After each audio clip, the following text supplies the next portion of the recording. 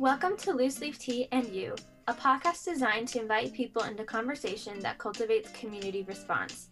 I'm Kennedy Kreider, and I would love to invite you to put the kettle on, pour yourself a cup of tea, and participate alongside me in difficult topics, playful banter, and hopeful conversation. This week, you get to listen to an interview with my dear friends Haley Hayes and John Smith, who are both senior biology majors on the Hill. We talked about lots of things like science, COVID, and what it's like to be a senior on the Hill. I asked them to share some parting wisdom, and I would like to do the same. I'm going to read an excerpt from my favorite book, A Tree Grows in Brooklyn. She went out and took a long last look at the shabby little library. She knew she would never see it again. Eyes changed after they looked at new things. If in the years to be she were to come back, her new eyes might make everything seem different from the way she saw it now. The way it was now was the way she wanted to remember it. As a lot of us have our last week on the Hill at Tribeca, I want to encourage you to savor everything and take that last look. I'm really grateful to have had this opportunity and avenue to let various voices be heard. And as I am graduating, this will probably be the last time you'll be hearing from me. But I just wanted to thank everybody who's listened, and I hope you enjoy this conversation. So, Haley and John, thank you so much for being on the podcast this morning. To start off, we always ask our guests, what tea are you drinking, both literally and metaphorically? So, whoever wants to start. Haley, I think you should start. Well, I personally am not a tea drinker, so Kennedy has provided me with a cup of hot water with nothing in it other than water. So that's what I'm drinking today. I don't know if I have any metaphorical tea yet. It's really just like what's giving you life these days, what's warming you up in this cold weather we have been having. Well, we only have, 2.5 weeks until graduation? Yes. Yeah, so that's getting you through, knowing we're so close to the end. Yeah. Relatable. What about you, John? I'm drinking apple cinnamon spice tea because that's the bomb. And then if I had tea warming me up, I don't know. I'm reading this pretty sick, nasty book about post-colonialism. And I'm a huge nerd, so I think that's been warming me up lately. Love that. I'm drinking Throat Coat. I don't know why I like that one so much. It's not like my throat is hurting. I just like the taste of it. COVID warning, my throat is not hurting. Yeah, so I am so glad to have you both on. Haley was my first suite mate here my freshman year at Tribeca, and now John, we live in the same house off campus, so it's like my first and last roommate here at Tribeca together with me. Probably what's going to be our last podcast, or my last podcast. So that's super sweet for me. For this episode, I'm hoping to give you guys a chance to leave your senior wisdom at Tribeca and all of your very wise insights and all of that. So we'll get into that. But if you want to go ahead and tell the guests who you are, how we know each other, what you're doing now on campus, and any roles you had throughout your time here. So, like Kennedy said, we were suite mates freshman year. I think we met through the Facebook page, the Tribeca Facebook page, where all the freshmen try to find themselves a roommate. I am a biology and psychology major at Tribeca. I am originally from Cincinnati, Ohio, but I'm now here in Nashville, but I'm leaving as soon as we graduate. I also work with Kennedy at Kid Power. Mm-hmm. So we went from suite mates to coworkers. Yep. While at Tribeca, I have, I guess, done a few things. I was a peer mentor for 2 years, and that was a good experience. And I haven't really done anything my senior year other than I am part of the group or committee that started the American Medical Women's Association at Trevecca, the Trevecca chapter of that. So that has been kind of what I've been doing for the last year or so since COVID happened. Yeah, that's super cool. I'm a senior biology major, religion minor. Let's see, lots of things I've done here. So I've been a peer mentor for the past 3 years. I have been a writing tutor for 2 of my years at Trevecca, non-consecutively, my sophomore year and this year. I've been a COVID health screener for the past school year. And then my favorite job is being a biology teaching assistant, which I have done for the past 2 years for biology 2 and microbiology. And so if you couldn't figure it out, they know each other through being biology majors. Yes. Oh, and I know Kennedy. We didn't really know it. Like, I knew of her freshman year, but we weren't really friends. And then I kind of just knew her from a distance, and I was like, yeah, I'm an SGA person. That's cool. And then this year she moved into my house, and I thought, she could be neat, or this could be really scary. I don't know her very well. And she's just fit right in, and she's been such a wonderful addition to our house. And I love living with Kennedy. Adorable. All the feels. So I sent you guys a list of like overview questions about what I might want to talk about today. So one of those things is, as you mentioned, I was on SGA back in the day, and I just found we would plan events and we would try to get people involved. And there was just always, I feel like, a gap between some of the majors. Like, we just could not get them to come to events no matter what. And so I would love to just hear about your experience with being a science major, what that means on campus, and maybe how we can get them more involved, or maybe like not more involved, but, you know, reach out to them in what they would like to do and support them how they would like to be supported. So I'm very interested to see if John and I agree on some of these things. So I think I can think of 2 main reasons as to why, like, me and my group of friends didn't really participate in things. One, because we spent a lot of our time studying and like preparing for tests and preparing for class and doing labs, and not to discount any other major, but some majors you just don't have to spend as much time. That's valid. Yeah. So we had to spend so much more of our time studying and doing things for classes, whereas another major may not have to spend as much time, so therefore they are more free to socialize. Yeah. Do you have any thoughts? And then I'll share my more controversial thoughts. No, I agree 100%. I think science majors, more than any other major, maybe except for like history, but even then we have to apply it differently. We have to know the most stuff. And because we have labs, we have additional things that we have to prepare for that other students don't have. I know, like, my freshman year, I was convinced, I was like, I'm here to get this degree. And so it's not my job to like make a bunch of friends and go to all these events. And so for my first semester of college, I was painfully introverted, like not in a healthy way at all. And it wasn't until second semester that I realized, no, I can branch out and I need people.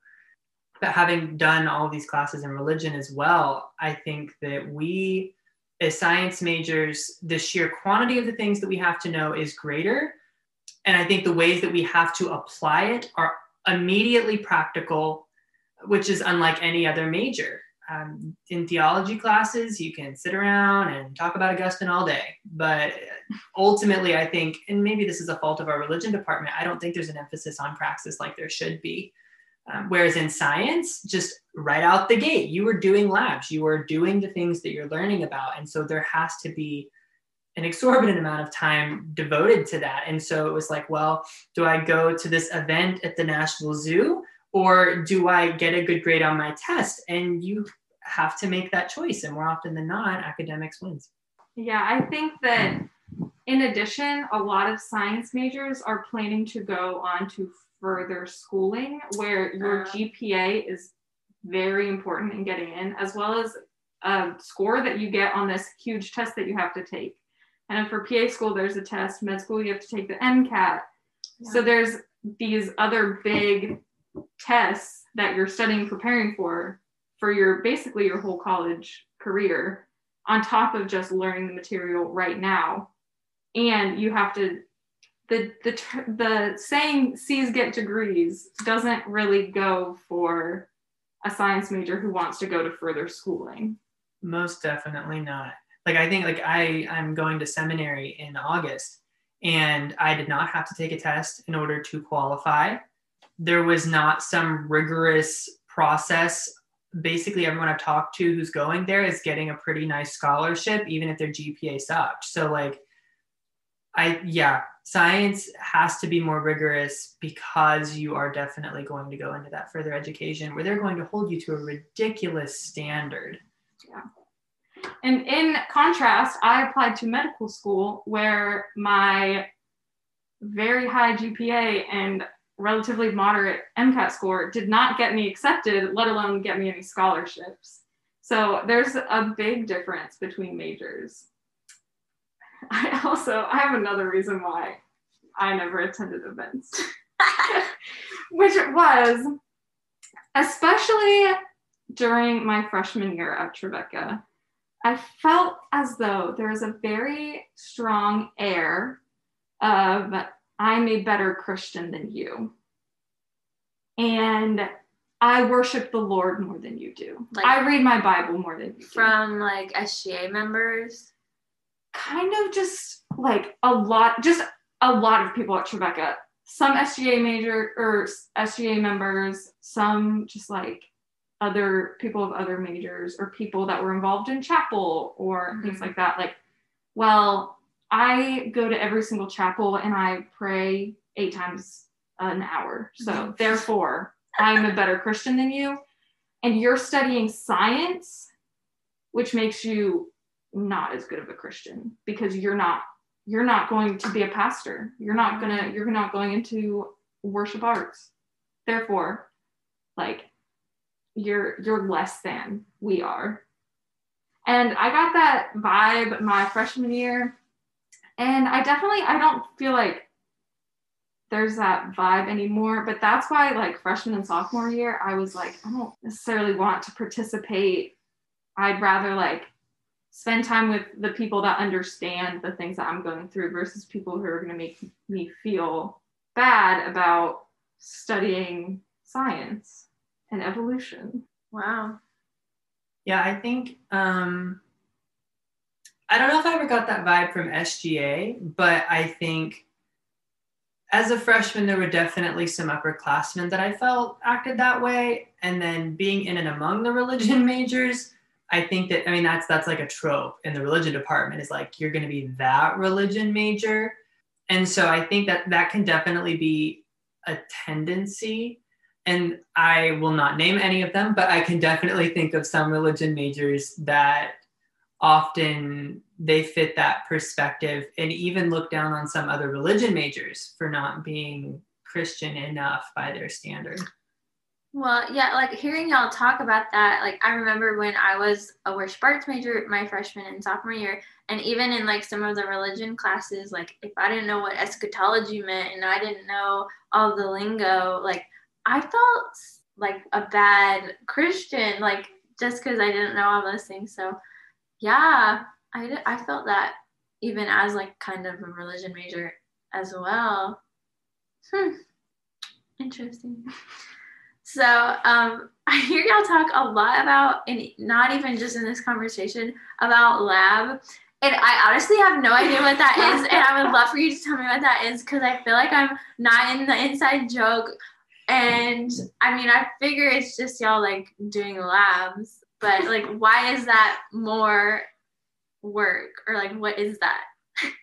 I think it depends. And I think you, John, can talk more about like setting up and like preparing for labs, whereas I've just done them. But labs are a 2.5 hour about, yeah, period. So it's longer than like a regular class time. And it's a 2.5 hour period where you have to, depending on the class, you have to prepare for what you're going to do. So if you're in like a chemistry lab, you have to look at the procedure and then write down the procedure that you're going to follow. So you have to do that before you even get to lab. You have to know what you're going to do. You get to lab and spend 2.5 hours-ish doing the lab. And then afterwards, you have to either do some sort of like post-lab, so write a lab report or answer questions about the lab and the results you got. So it's just a very time-consuming task because it's on top of your already Monday, Wednesday, Friday, like regular 50-minute class period. And then additionally on Tuesday or Thursday, you have to do this 2-hour lab. Like every week? Mm-hmm. Oh. Wow. Is that like a separate class or like a part of like one of your classes? It's a part of the, like, if I'm taking organic chemistry, I have class 3 days a week and then lab a 4th day. Oh. So our classes are technically 4 credit hour classes much of the time, which takes up so much more time. Yeah. I think from the perspective of someone who has set up a lot of labs, yeah, it's so much work. I love my job of being a TA, and I think a lot of times people don't understand how much work goes into that. And TAs from other departments literally just grade things.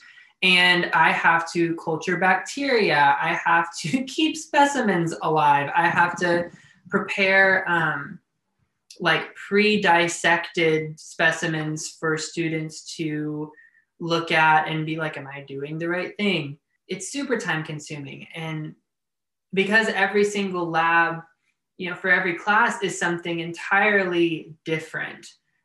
Because in every lab, you're gaining the skills that you're going to need once you get into graduate school. So for like organic chemistry, that looks like assembling a bunch of glassware, mixing things, pouring things, sometimes painstakingly waiting for one tiny drop of pink liquid to land in your beaker to make stuff change colors. I mean, but then like in biology, sometimes you're just cutting stuff open. Sometimes you're also mixing things. So in science, you have to practically apply everything that you're learning every week. There is no, I didn't really understand it, so it's okay. I'll just move on and it'll be okay that I have a deficiency in this area. You're not allowed to have deficiencies in any area because you are going to learn about it in lecture and then have to do it in lab. And so it's super high pressure.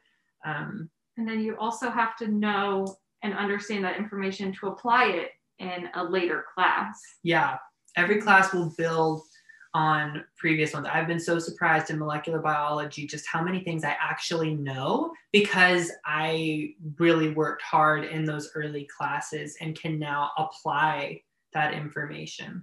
So do you think other majors should like be held to a higher standard, or is that just like a different culture? I mean, I think we could all strive a little better for academic excellence, but like, yeah, like you've taken a few religion courses and like the emphasis on like, you're going to need to learn this to build upon whatever isn't even there. Like half the time they don't even make us take classes in the right order and people are jumping around. Oh no, I mean, as a non-religion major, I got exceptions all the time. So like I took what was it? Gender in the Bible, I think is a 4,000 level Bible course. I took that before I ever took biblical exegesis. I know there was a sophomore in our holiness class this past semester and they hadn't even taken systematic theology.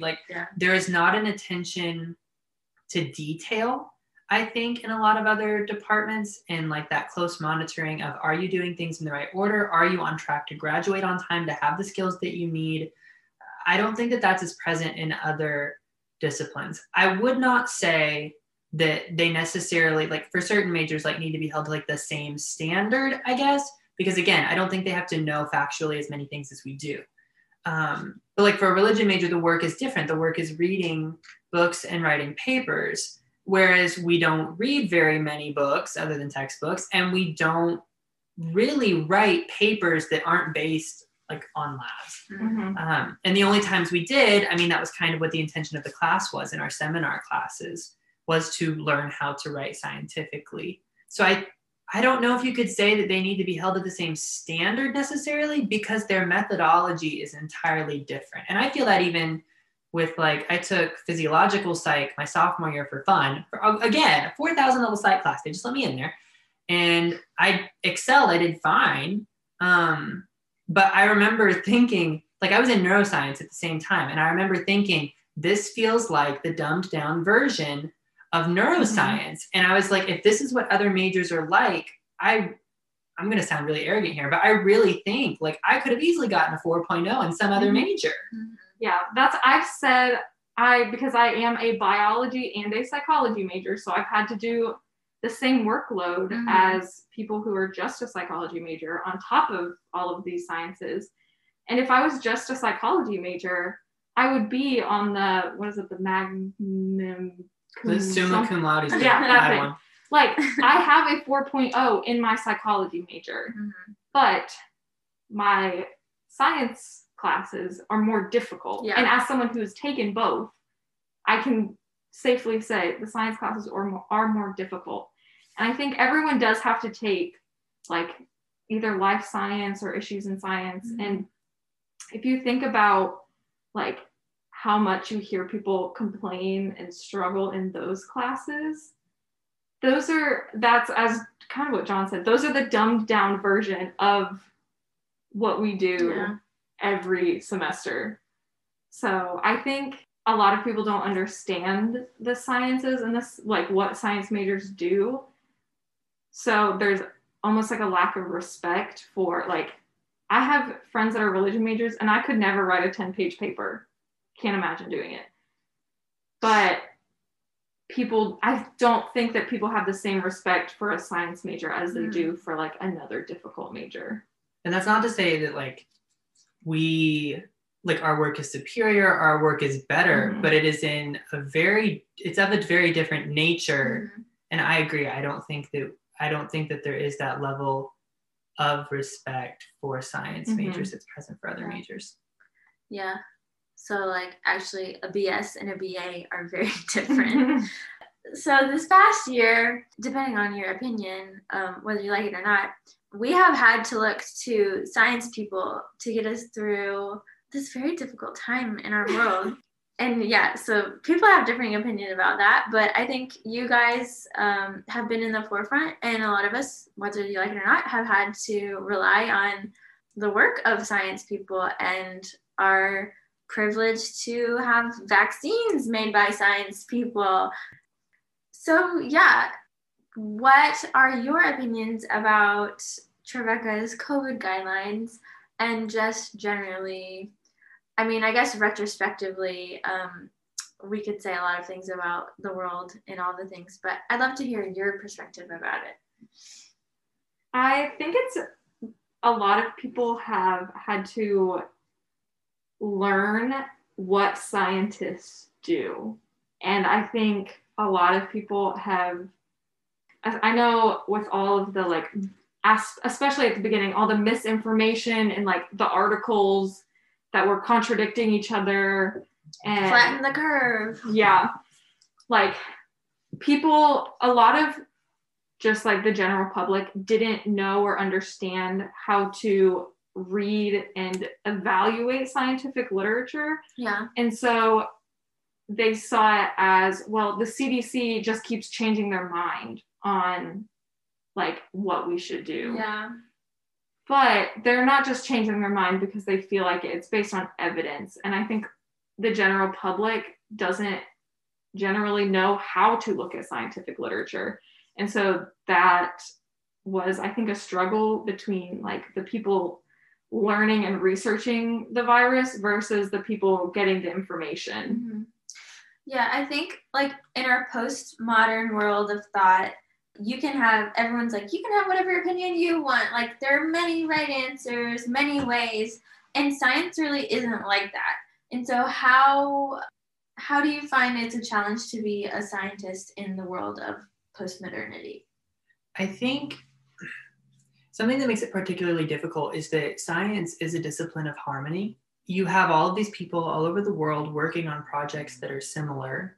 And then once they've completed those projects, they submit their manuscripts, and then those manuscripts have to be peer reviewed. And so the entire scientific community gets a say when somebody publishes a scientific work. And so in the face of postmodern thought of everyone can be right in their own individual conception of truth, I think that strongly clashes with science, which says, no, we're going to reach a consensus before we say that something is true. I think with COVID, it's been particularly evident that that is the case. When we have little information, we say one thing. And then when we've gained more information to confirm or refute it, we say something different. And so we're working off of how much information do we actually have to operate on. Yeah, that's what I think.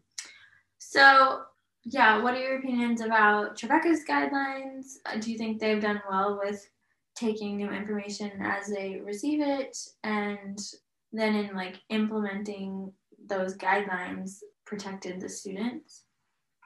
I think that we've done okay. I think at the beginning it was definitely a lot trickier, particularly I think because you have upperclassmen who know what they're losing if they don't get to stay on campus, whereas the freshmen, they don't know what they have to lose, I think, in a lot of ways. And so you have a lot of the underclassmen not acting as responsibly, a lot of even upperclassmen not acting responsibly. Yep. And so I don't know necessarily if I think Trevecca did a good job of like enforcing those guidelines, but I think the guidelines were created as well as they could have been, outside of like fining people for breaking those violations, because I don't think there was a good follow-up system if someone was reported of breaking those guidelines. I think we could have fined people. And honestly, if the school was so strapped for cash like they kept saying they were, it would have made a lot of sense for them to have fined people for this. I don't think we're as in deep water as they say we are. That's funny. We just got $1 million, so we should be okay. Yeah. I think Trevecca did a good job of giving like pretty clear outlines. However, I don't think they did a great job of enforcing. And I don't think that the like faculty and staff and administration as a whole did a very good job of enforcing. I have seen, not to call anyone out, but I'm calling them out. I've seen a lot of athletes walk around like inside the cafeteria with no mask on. I've seen people like in big groups eating, like pulling up chairs at a table. And so obviously they have like the limit at a table, but that's not really stopping anyone. And I think if at the beginning, like these things would have been enforced, then it like as time has progressed, like it could be a little more relaxed and people would still kind of follow the guidelines. But I think it was never enforced. There was never a punishment. So like, why should I follow the rules if nothing's going to happen? Yeah, that's true. I feel like all of us lay people in the science world, we get our information from social media sites usually, and we don't know anything about the vaccines. So please tell us all we need to know about the vaccines, all that you know about the vaccines, and maybe we can teach some people some science today. Okay, so the first 2 vaccines to come out were from Moderna and Pfizer. They function basically the same way. So those are mRNA vaccines. That's a revolutionary kind of technology that we've never used before. However, that doesn't mean that it was developed quickly. Yes. The central dogma in biology is you go from DNA to RNA to proteins. And so basically what they're doing is they're taking that middleman between DNA and proteins. And so they're using the virus's RNA to allow your DNA to produce the antibodies necessary in order to fight against COVID. And it does so by allowing you to produce the proteins that are on the outside of the virus's exterior that the virus uses to bind your cells. And so in doing so, your body will recognize the virus when it encounters it and be able to more effectively fight it. The Johnson & Johnson vaccine does not work that way. The Johnson & Johnson vaccine uses an adenovirus, which is the particular species that they're using has been proven not to be problematic in human beings. And they've altered that virus's genome so that it also produces those proteins, but will not give you adverse health effects specifically related to COVID or COVID's normal effects.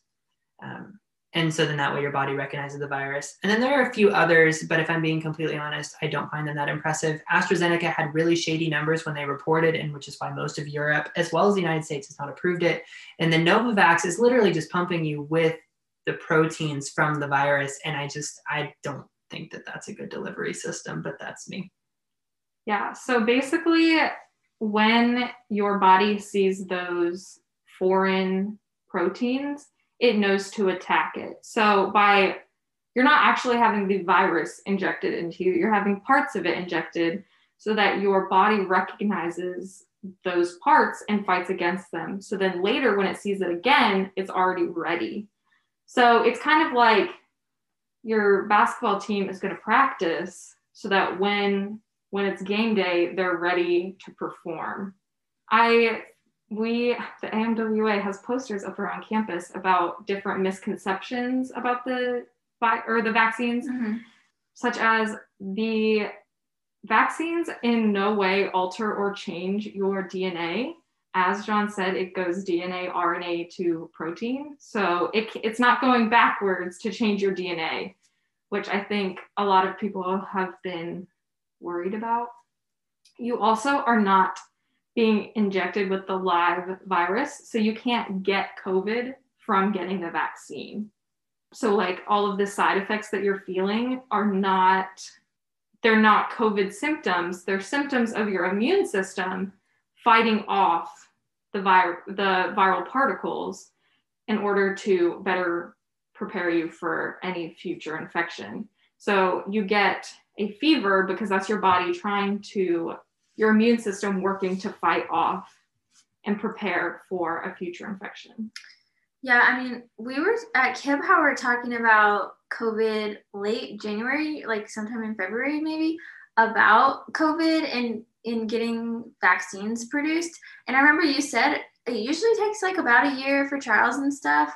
So I mean, that was before it even hit the US really. And that seems like a timeline that has been time tested. Yeah. It doesn't really seem that unrealistic that we could have a vaccine.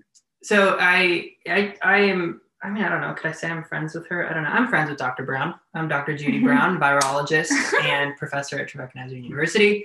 And in her Bio 2 class that I TA'd for, one of the things that we talked about is how typically for a vaccine, average time for testing is over the span of 20 years.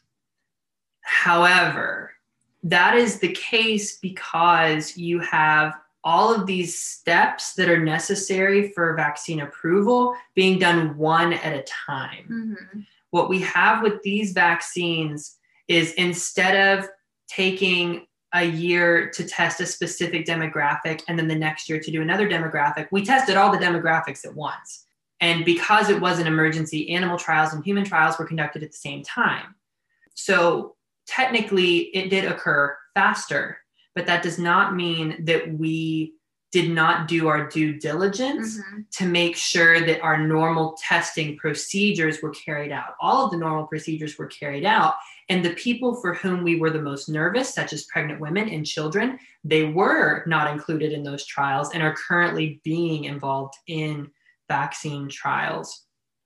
Yeah, and I think everyone was originally saying, oh, we'll have a vaccine by this summer. Yeah. When really everything hit like mid-March. We're not going to have a vaccine ready to distribute by June. In addition to some of the ways that they've sped it up, they also, because it's an emergency use like status, typically you do all of your trials, you test it, you get approved, and then you produce the vaccine. But what they've done is they've done the trials, and then while doing the trials and getting them approved, they've also been producing the vaccines. So as soon as it's been approved, they already have the vaccines already produced and ready, and they can start distributing them. So that has also attributed to like how it's been made a little faster. So it just shortens the timeline a little bit. Yeah, I think you were probably referring to like in other emergent situations or like whatever. Yeah. But yeah. It's not going to take 2 months is the moral of the story. Yes. Yeah. But because I remember we were like, a year? That's so long. It's been a long 12 months. Yep. So, yeah. Anything else you want to say as with the wise seniors you are to Trevecca, anybody listening to this, what is the word of wisdom you want to leave to Trevecca? I've thought a lot about this, and I've seen Trevecca's, they have like senior insights on their Instagram. Yeah. And everyone says, get involved. Mm-hmm. And while I do agree with that, you should get involved, I think upperclassmen need to be more specific and rather than saying, get involved. Mm-hmm. Because if you get involved in everything, you're not going to enjoy any of it because you're going to be so busy. So find the things you're passionate about and you care about and you want to get involved in, and get involved in those things and make friends through those things. But don't feel like you have to join every single club, go to every single event, get to know everyone on your hall. It's like you have to kind of pick and choose, because it's finally a time in your life where someone's not telling you all the things that you have to do. So you're able to make those choices for yourself. So yes, you should get involved, but don't try to get involved in everything, because then you'll end up miserable rather than actually enjoying college. I think I have two. The first one would be, yes, 100% get involved. My recommendation on involvement would be specifically to find the things that you're passionate about, that you believe that you can be a leader in. I think I pretty much out the gate tried to establish myself as, I don't know, different. Better is not the right word, but I just wanted to distinguish myself from my peers in the biology department. And when the time came, I was like, okay, I'm going to be an upperclassman. I want to be a teaching assistant. I just flat out asked. I was like, this is my academic performance.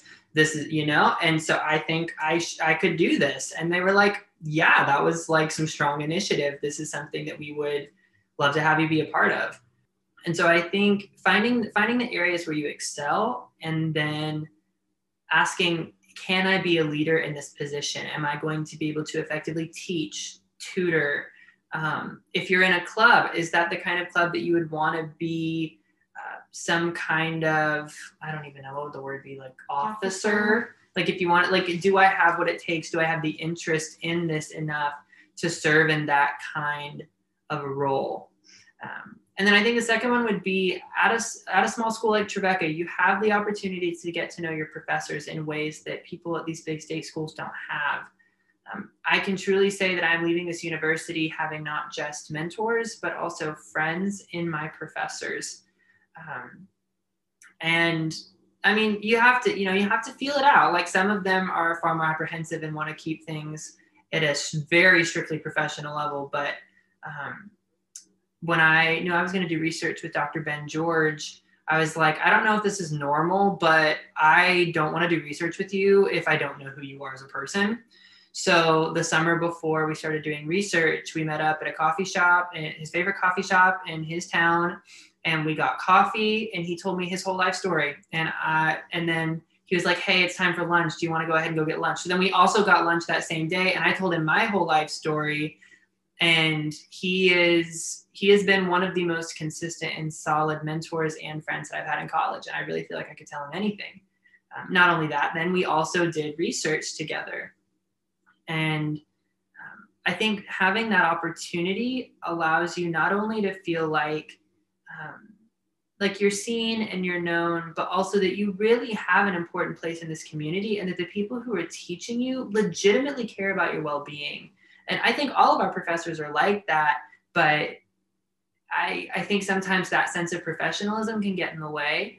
And so you don't know how much they care for you, or you think they're out to get you because their tests are hard.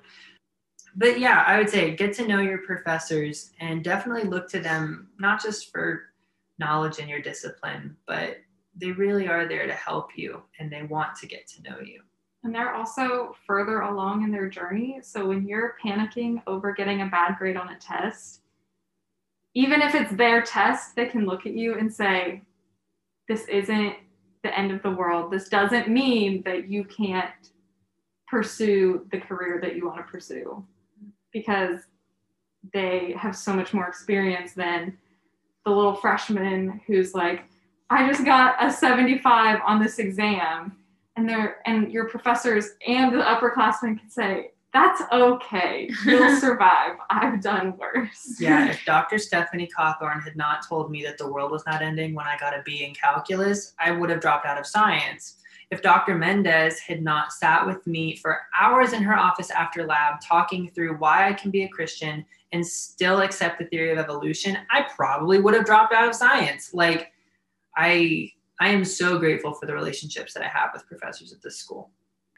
Yeah, is there anything else you want to talk about today? Do you just want like tea on the science department? Ooh, we don't have to. Dr. Reed is the gossip of the department. That is the one thing. If you had to know any tea about the science department, Dr. Reed spills all the tea at all times. He is so ridiculously nosy, and I've been nothing but grateful for it. He knows about all the relationships. Every single one.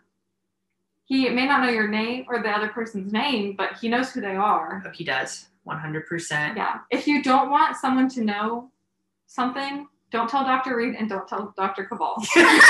Oh, Dr. Cabal. Yeah, no. She's nosy too. You gotta watch her. That's funny. Well, let's transition then into the rapid fire question portion. I did not send you guys these questions, but if you've listened to any of the episodes, you know they're the same questions every week. So, what is your favorite building on campus and why? I would say, oh dear. I would probably say Great House, and it's because I think I've gotten to do some of the coolest things in my life in that building. Yeah, I think I would also say Great House, partially because like it's kind of run down. It's like the only building that hasn't been renovated, but like it's our building. We have the colorful dots on the floor. Yes! Like, and it's somewhere where everyone there is just there to study and learn and try, and like you can go there late at night and stay there until security kicks you out just studying with a group of people in your class. So yeah, Great House. Not many buildings you can do that in. Yeah. If this week was a candle scent, what candle scent would it be? I'd have to say a fall candle scent, like pumpkin spice, cinnamon, something or other, because it's been cold. Yes. It's been like 50 degrees. I think this week has actually been weirdly calming and non-stressful, and so I would say it smells like the Sanctuary candle from Altered State, which is my favorite candle scent. So specific. Yes. Love it. What is your go-to song to sing in the shower? If you can't narrow it down to one, just give me the hits.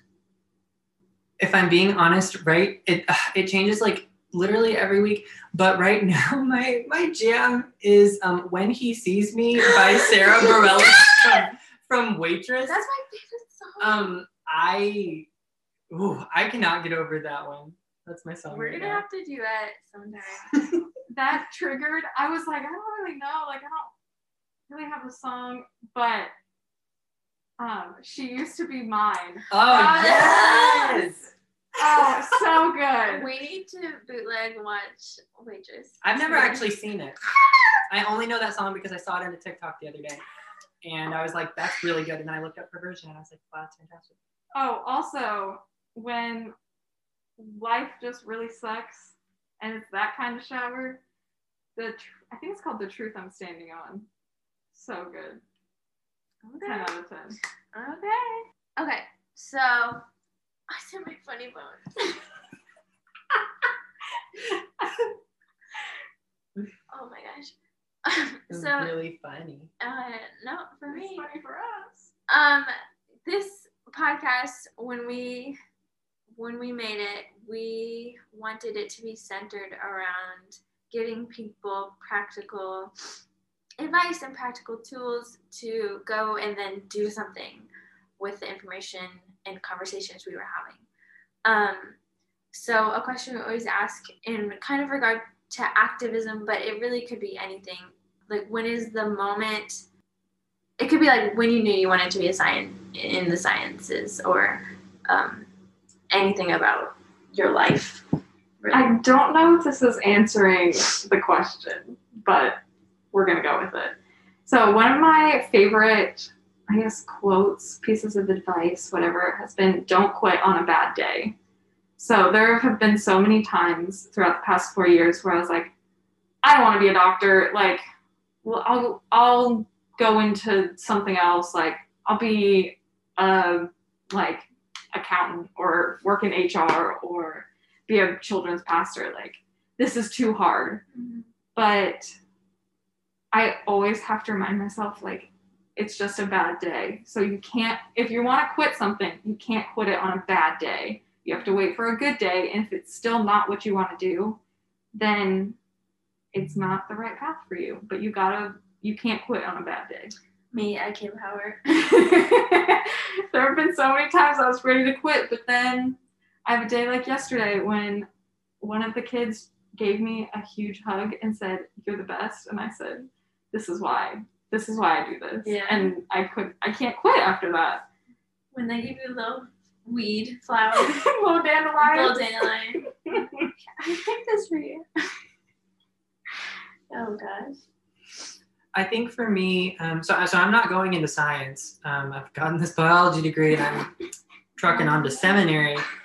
But I came into I'll just get real honest for a second. I came into Trevecca doing science because I was convinced that I couldn't be gay and do religion or be a pastor. And so I suppressed all of that and I said, this is what I'm going to do. This is what I have to do. Because this is lucrative and no one's going to care who I love here. But then the further in I got and the more I felt God was continuing to call me, like, you have to go into ministry. I called you into ministry in the 8th grade and this is what you have to do. And the tipping point came in my church history class last semester, when I recognized that I am a part of a larger tradition that has said a lot of things at a lot of different times, and there's a place for everyone in this tradition. And so I just knew at that point, I was like, okay, I've got to follow this. And so I don't regret majoring in science at all. This has been such a good experience, and it definitely has influenced the way that I view theology, and I think it's grounded me. It's caused me to look for a variety of voices when I'm seeking out what is true, as opposed to just one dominant voice. And I think what I mentioned earlier, the way that science seeks to harmonize voices, I think has so greatly informed the way that I understand the work of theology, and also the praxis that comes out of that, and how if I'm not doing theology that doesn't legitimately benefit everyone, then I don't know if that's a theology that I should be doing. And I have to listen to those voices to know if that's the case or not. Wow, that's good. So, for someone listening to this episode, what would you hope their response would be? Find a science major. Maybe they're in the library. Maybe they're in Great House. And maybe ask them some questions. Get to know them, get to know the work that they've put in, because not a lot of people care to know or find out. And there's some pretty cool people in the science department. So even if you're not a science major, you can still tell Dr. Reed all the gossip. He also plays intramurals, so he's around. So yeah, it seems like a very scary clique group, but we're not all bad. I think I would say, and this is maybe just because I am a really big nerd, I would ask a science major, what are they like, just what are they learning about right now? What's the coolest science thing that they've learned right now? Because half the time, like being in religion classes, like, and being on a Christian campus, everybody loves Jesus, right? Everybody wants to talk about theology and the hot button issues, but nobody cares about gene expression and like ecological, like nobody cares about that. Mm-hmm. And so when you ask us about that, I think I don't know, it's like it validates. You feel seen. You feel seen, like what I am doing matters, the work that I'm doing matters. And even if you don't understand, we will be so grateful that someone asked about our discipline. And we would love to explain it to you, however that needs to be done so that you can understand. Like before we started recording, these two were talking, I don't know if we were talking about homework or something, but it was like a bunch of words I didn't know. And I was like, what are they talking about? So yeah, maybe you can explain that to me after we finish recording. Thank you again so much for being here. I'm so glad we could do this, and this is probably going to be my last podcast, so I'm glad it's with you too. Aw, thanks, Ken.